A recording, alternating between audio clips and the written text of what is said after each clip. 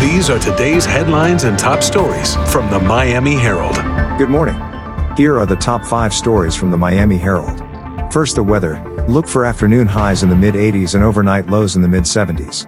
Let's get things started at the mall. A Coral Gables outdoor mall is luring new stores at a time of national retail shutdowns. The 3-story shops at Merrick Park on Lorenzo Avenue will welcome 6 retailers by fall. The incoming stores include home furnishings seller Arhaus, Coco Cigars, non-alcoholic spirits retailer Boisson, luxury retailer Louis Vuitton, clothier Alo Yoga and casual clothing seller Splendid. In food news, the latest addition to the Miami Omakase explosion is opening in Coral Gables. Shingo is an intimate Japanese restaurant with 14 seats and big ambitions to serve guests at the historic La Palma building. The restaurant will offer an 18-course tasting-style menu of rice balls topped with raw fish or shellfish. The opening of Shingo is part of a retail and restaurant whirlwind in Coral Gables. Shingo is the first of 2 highly anticipated spots to open in the La Palma building on Alhambra Circle. In health news, Miami-Dade County has shut down its remaining coronavirus testing and vaccination programs.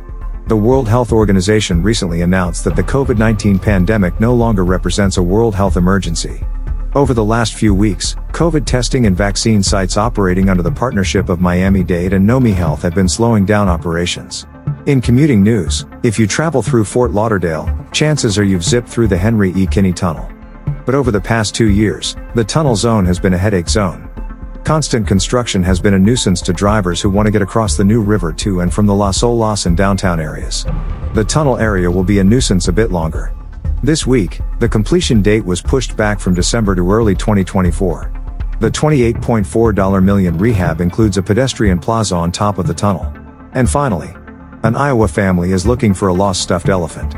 But not just any toy. This one has the ashes of their dead son.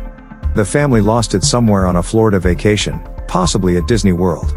The boy died last year just before his 8th birthday. That's all for today.